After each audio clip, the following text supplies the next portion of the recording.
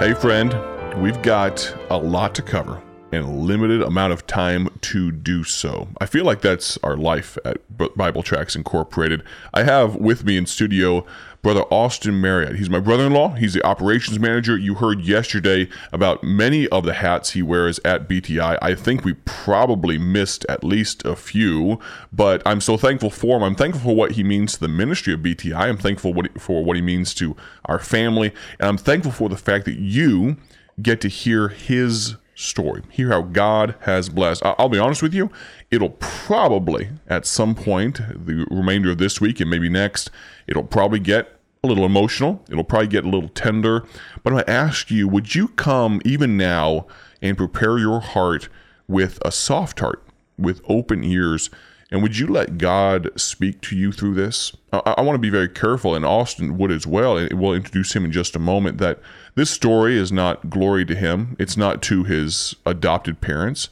There's no one else. It's not his godly grandfather. This story is about God. It's a God story, as it was described yesterday. This is his adoption story. I'm going to ask you, if you would, to tune in. I'm going to close the introduction here as quickly as possible because I want to leave as much time over these remaining days for you to listen in and hear how God has blessed, and understand that this is, as Brother Austin mentioned yesterday, the grace that you hear, the goodness that you hear. This is just a reflection of how much God has blessed you as well. You might just be unaware of it. And so maybe, just maybe, what you hear will help you understand the goodness and the grace of God. So, Brother Austin Marriott is in studio. Give folks a howdy, but let's just jump right into the beginning of your story. All right. Well, hello, and thank you so much for tuning in today. I appreciate that you would take the time.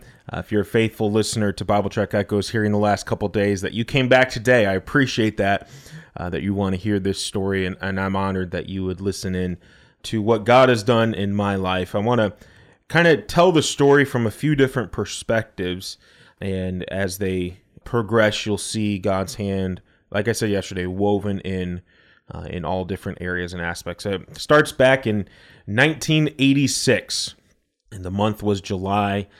I was born in Arkansas, and my parents, Stacy and Carol Marriott, who adopted me, they had tried for many years to have children. They were not able to have children, and 2 years before they adopted me, they had adopted my sister, and word came to them that there was a young lady in Arkansas that was going to be putting her child up for adoption, and so they reached out, worked all the details out, and when I was born, they were at the hospital, picked me up when I was about 18 hours old, got on an airplane, and we flew back home. Home then at the time was Baton Rouge, Louisiana, and grew up there for a couple years until I was about 3 years old. And my mom and my dad had just a great upbringing in a independent Baptist church there in Baton Rouge. My dad was heavily involved with the church and the bus ministry and many different things there. Been faithfully attending for many years through their teenage years and adult life as they were married. And then when I was about almost turning 3, I think it was in May of 1989, we moved from Baton Rouge, Louisiana to Prospect Heights, Illinois. And that is when my life as an Illinoisan began. We attended a church there in Prospect Heights. My dad, shortly after we moved, was asked to come on staff, and he has served there now for over 30 years and does many different things at the church. And that's where I get my multiple hat wearing abilities, is from my dad. He has served God with his life ever since he was a teenager. Yesterday we talked about coming up on 20 years of ministry service for myself, and again, that stems from my upbringing, my childhood, watching my dad. He cares for the buildings of the church. He cares for the buses, the bus routes, things like that. Just does many different things there at the church. And we grew up on the church property. Lived in Prospect Heights for about 10 years. Was immensely involved, literally on church property 7 days a week. That was my life. And watching and learning and growing, going to the Christian school there at the church. About the age of 10, the church was growing larger than the property could handle, and they wanted to build a new building on the property, and the city fathers of the town just did not want that to happen. They just continually blocked and blocked and blocked. And so the church found property out in Elgin, Illinois, out in farmland, surrounded by horse farms and cornfields. We bought the land, built a new building, and transitioned 31 miles driveway to driveway to Elgin, Illinois. Grew up the rest of my life there. When I was the age of 16, I became on staff at the church and served alongside my dad in many different areas of that. By then, the church had a college, and I graduated from the high school, went to college. When I was in high school, let me back up just a little bit, in 1996, in August, we had a school revival every start of the school year. The first week, we would have chapel services every single week. Sometimes special speakers would come, and kind of a back-to-school revival, if you will. And in August of 1996, we had Monday services, Tuesday services, Wednesday services, Thursday services, Friday.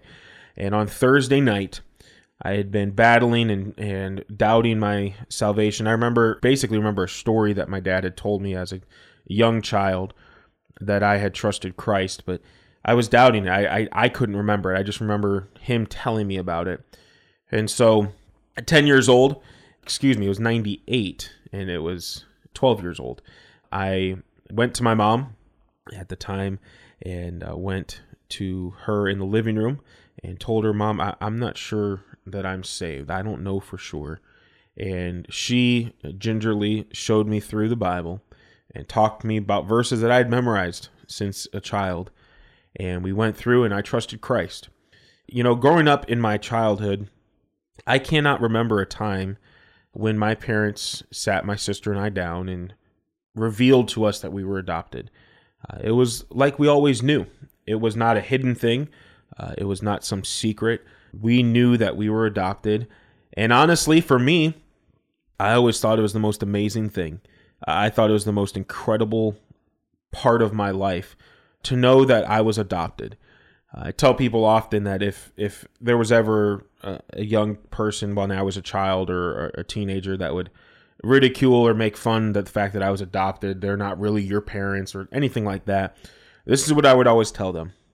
I would say, your mom and dad, or my mom and dad chose me. They chose me to be a part of their family. I said, your mom and dad, they didn't have a choice. They were stuck with you.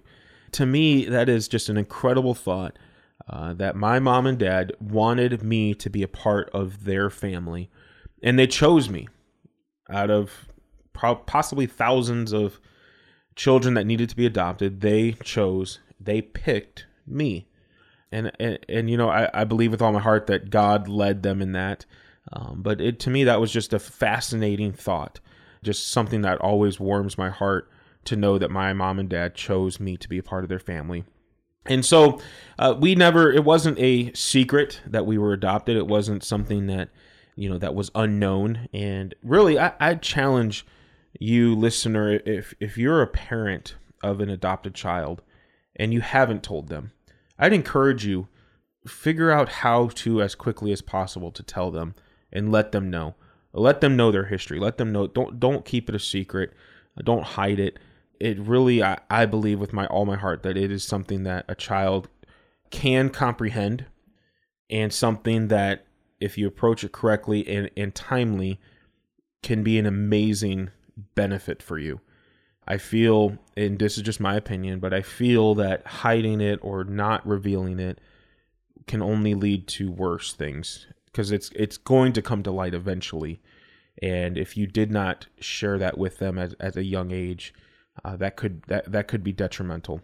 And those of you maybe recently or at a older age you found out you were adopted, why don't you think about the perspective that I just shared? So I've heard some stories of individuals who have come up to me after I've shared my story and told me they were adopted and they didn't have a good experience. They had just some crazy things that have taken place, and I can't explain it all. I would never claim that I could, but I want you to just think about that God has a plan, has a purpose. There's a reason why you are going through what you're going through, why you went through what you went through. And God has a reason. He has a plan. And I'd encourage you just to trust him in that plan and follow him. But so I got saved when I was in 1998, 12 years old, in a Christian school chapel revival services that Thursday night. And so as we progressed through, I graduated from high school, went to the Christian college there at our church, and went through their 4 years, worked through. At that time, they transitioned me from the church to the college and worked at the college for a while, and then graduated out from there in 2008. Several years before that, my mother, Carol Marriott, had been battling cancer.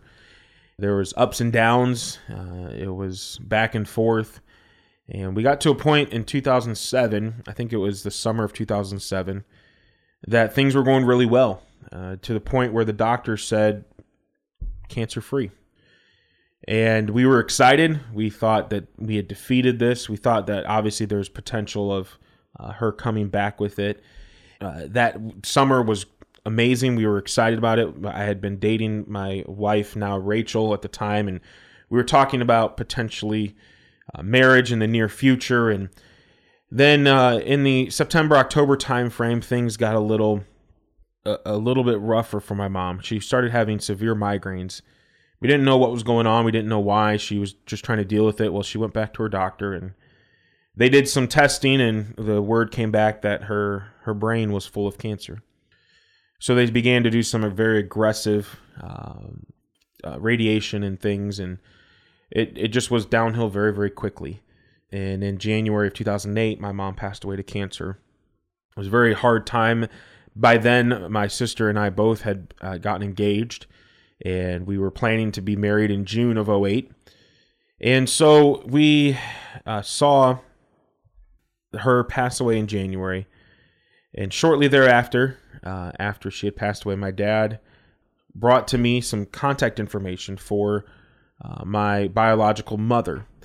And we are running out of time, so we're going to have to get into the story more tomorrow. You've got to join us. We are just scratching the surface. Don't miss it right here on the Bible Tract Echoes radio broadcast. Thank you for joining us today for Bible Tract Echoes, a ministry of Bible Tracts Incorporated. If you would like to receive a free sample packet of all of our tracts, you can contact us by calling 309-828-6888. That's 309-828-6888. Our mailing address is P.O. Box 188, Bloomington, Illinois, 61702. A faster way to contact us is to go to our website at BibleTractsInc.org. That's BibleTractsInc.org. There you will find more information about our ministry and details on how you can support Bible Tracts Incorporated. Thanks for listening, and may the Lord richly bless you as you serve Him.